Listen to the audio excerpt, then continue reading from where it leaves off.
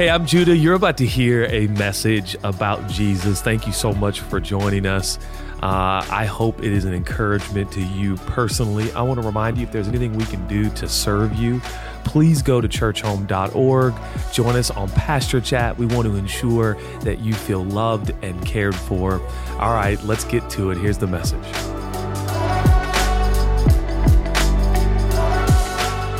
Hey, Church Home family, it's an honor and a privilege to spend a little time with you and open up the Word of God to see what Jesus has in store for us. Before we get into the scripture, I just want to say that me and my wife, Jen, absolutely love your pastors and think the world of them and how God is using them in this season and just allowing their lives to transform and change the lives of millions around the world. And so again, honored and privileged to be able to take this time to unpack this idea, this thought that God has placed on my heart. And we're going to be in Philippians chapter 3, really beginning at verse 12. And I'll be reading from the NIV version. And the scripture says, "Not that I have already obtained all of this or have already arrived at my goal, but I press on to take hold of that for which Christ Jesus took hold of me. Brothers and sisters, do not consider myself to have taken hold of it yet, but one thing I do is forgetting what is behind and straining towards what is ahead. I press on towards the goal to win the prize for which God has called me heavenward in Christ Jesus." All of us who are mature should take such a view of these things. What Paul is saying here is that no matter what we've been through in our past, we have to leave the past behind us and stretch towards the hope, the heavenly hope in our future. When we read this, we're not looking at this from the lens or from the perspective of what we would consider worldly hope, which is that there's an odd chance that it may or may not happen. At the end of hope, the way we use it here is, "I hope so," which is an indicator of doubt somewhere in the equation. But this hope that Paul is talking about is an expectation in God to deliver on his promises. And he's also telling us the only way that we can press forward is to leave the past behind us. One of the things that I want you to realize and uplift from this scripture is his focus is heavenward. He's not more concentrated on time than he is eternity. If you're taking notes, I want you to write this down just kind of as a reminder as you're studying this, as you're chewing on this throughout the week. And it is this: if you make time more important than eternity, you lose out on both. Oftentimes we consider and we really hold God to this standard of our time. And we ask God to deliver things based upon our timeline. And the reality is God does not operate off time. But here's what God does. God honors it. So he gives us 365 days full of promises for us to unpack and understand the uniqueness and the necessity of eternity. But if we make time more important than eternity, then we lose out on both. Have you ever noticed that time is one of the only things that you can watch and it still slips away from you? You ever think about this, that you can't control time? You can't tell it to stop. You can't tell it to go. You can't tell it to fast forward. You can't tell it to rewind. You can't pause time. And so if we cannot control time, how in the world do we think that we can manage it? The reality is God is not asking us to manage our time. God is asking us to steward it. And if we steward our time well, then God takes that time and he gets the most out of it.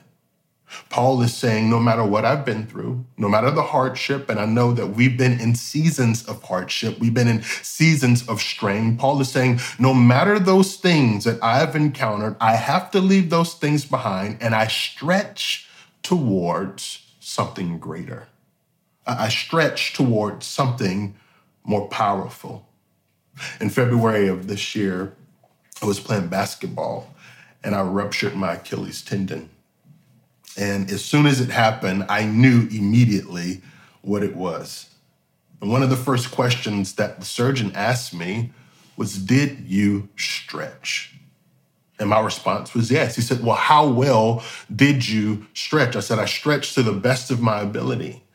And then the next question he asked me really was a humbling question. He says, well, did you stretch appropriate to your age? And I said, well, what does that mean? He says, the older you get, the longer you have to stretch. And as I think about that in relation to the scripture, as we grow in the things of Christ, as we grow deeper into our relationship with Jesus, we have to stretch longer. We have to stretch harder to obtain those things that he desires for us to receive. We have to keep our eyes fixed on Jesus. We have to keep our focus fixed on him. Here's why. If we lose our focus, if focus is broken, distractions begin to look like opportunities. And we begin to see things from our lens instead of the lens of Jesus. Paul is saying here, continue to stretch. One thing that I have to do, I have to leave the past behind. He's saying here, you have to have selective memory. I have a 5-year-old son, and he has selective memory. He picks and chooses what he desires to remember. A few weeks ago, I told him to clean up his room, and 5 minutes later, I go into his room, and his room is not clean. And I said, Max, didn't I tell you to clean up your room? And he says, oh, I forgot. Selective memory. In this season of your life, you have to have selective memory. You have to be so concentrated and focused on where you're headed that it doesn't matter what has happened, the mistakes, the trip ups, the hang ups, the areas that you've fallen in your past, because you're pressing towards the mark.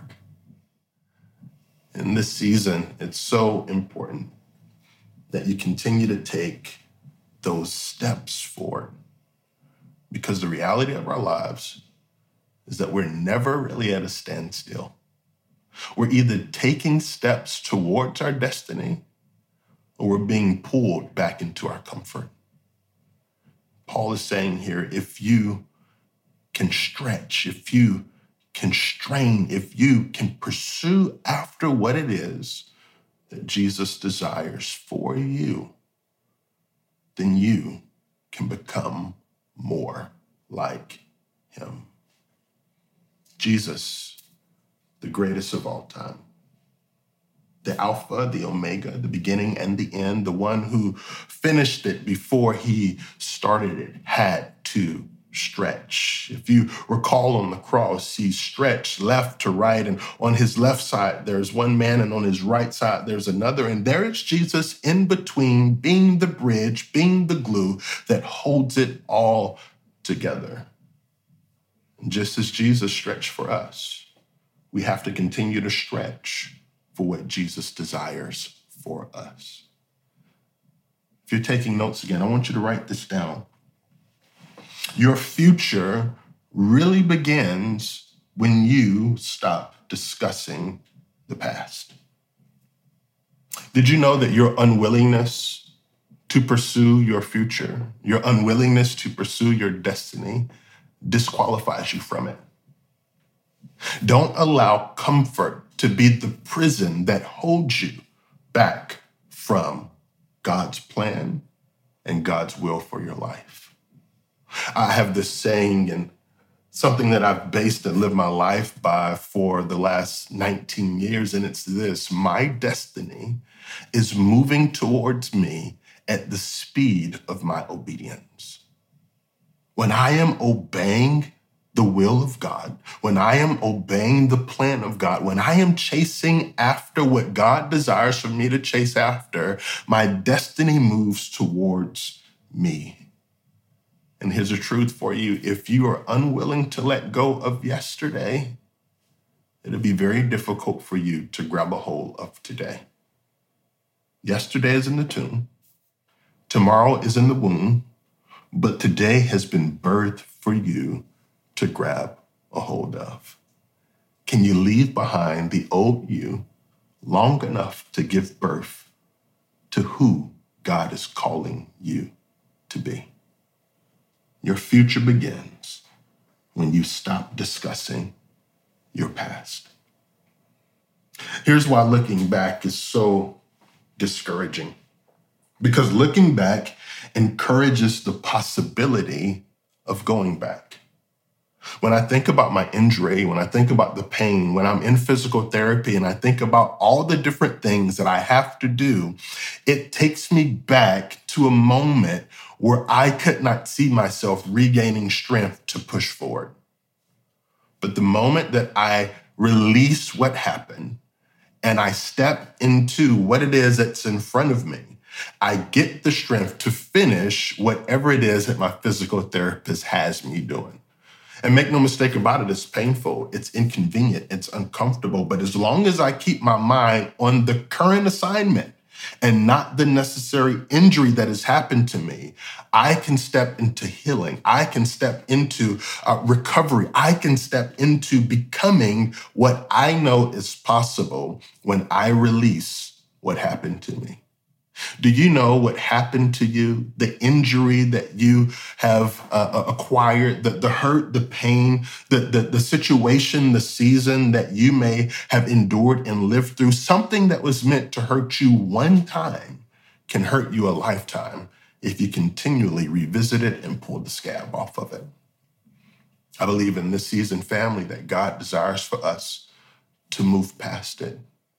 What Paul is saying here is, I'm not there yet. I have not achieved all that I want to achieve. I have not been perfected in this body. I'm not perfect. I'm still pursuing after the things of God. But let me encourage you with this. I have to leave things behind. I have to leave seasons behind. I have to leave circumstances behind. I have to leave situations behind in order for me to pursue all that Jesus desires for me to pursue. Did you know you can enter into a new season and bring the bricks from your old season and rebuild the same house in a new day, in a new season that Jesus never intended for you to build? Leave the old in the old, grab a hold of the new, and step into what it is that God desires for you to step into. Paul speaks of maturity in this passage of scripture. And he details to us when we are walking, when we are running, when we are reaching after what it is that Jesus has for us, something that's so powerful. The third thing that I want you to write down, this is how you know when you are reaching, when you're pursuing, when you're chasing after Jesus. You know that you are maturing when your miracles happen more than your mistakes do. I know when I'm maturing in the things of God. I know when I'm growing. I know when my roots are digging deeper, when my miracles happen more than my mistakes.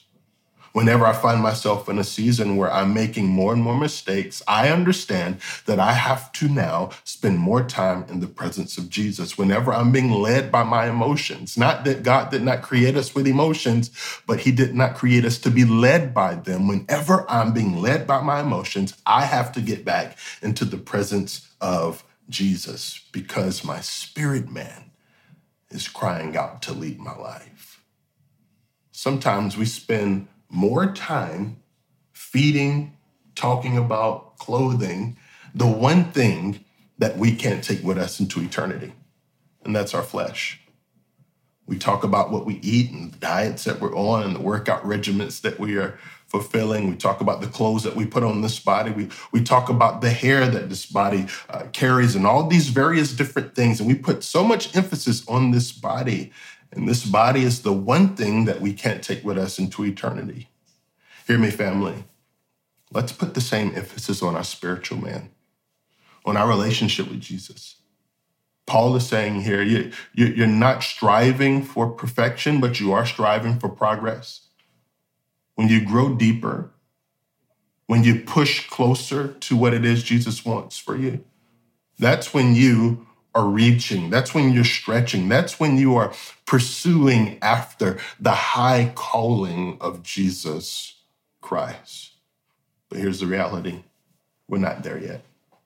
Just as Paul is saying here, I'm not there yet. This is a man that's written 3/4 of the New Testament. He's seen incredible things. Jesus has used him to do remarkable things. We still read and look at his teachings from the lens of how we can apply scripture to our life. And even Paul is saying to us, I'm not there. I have not achieved it. I have not obtained it, but there is one thing that I do. And so if Paul is saying that there is one thing that we can do, then we have to pay attention. And the one thing that Paul is telling us is to leave the past behind us so that we can pursue what God has in front of us. Family, I want to pray with you. And I just want to set myself in agreement with some of us that are in this moment and we understand the need to draw closer to Jesus. And the reality is for some of us, we're in various seasons of life. Some of us may be in mountaintop seasons and others of us may be in valley seasons. No matter what season you're in, the reality is we still need Jesus. And so for those that desire to draw closer, for those that desire to lean in deeper, I want you to repeat this prayer after me. Lord Jesus, I need you. I step away from myself to become more like you. I repent and turn away from my sin. And Jesus, I ask that you would make me new again. In Jesus' name, amen. Family, it's been an honor to unpack this scripture with you. And until the next time, know that God loves you, I love you, and I'll see you very soon.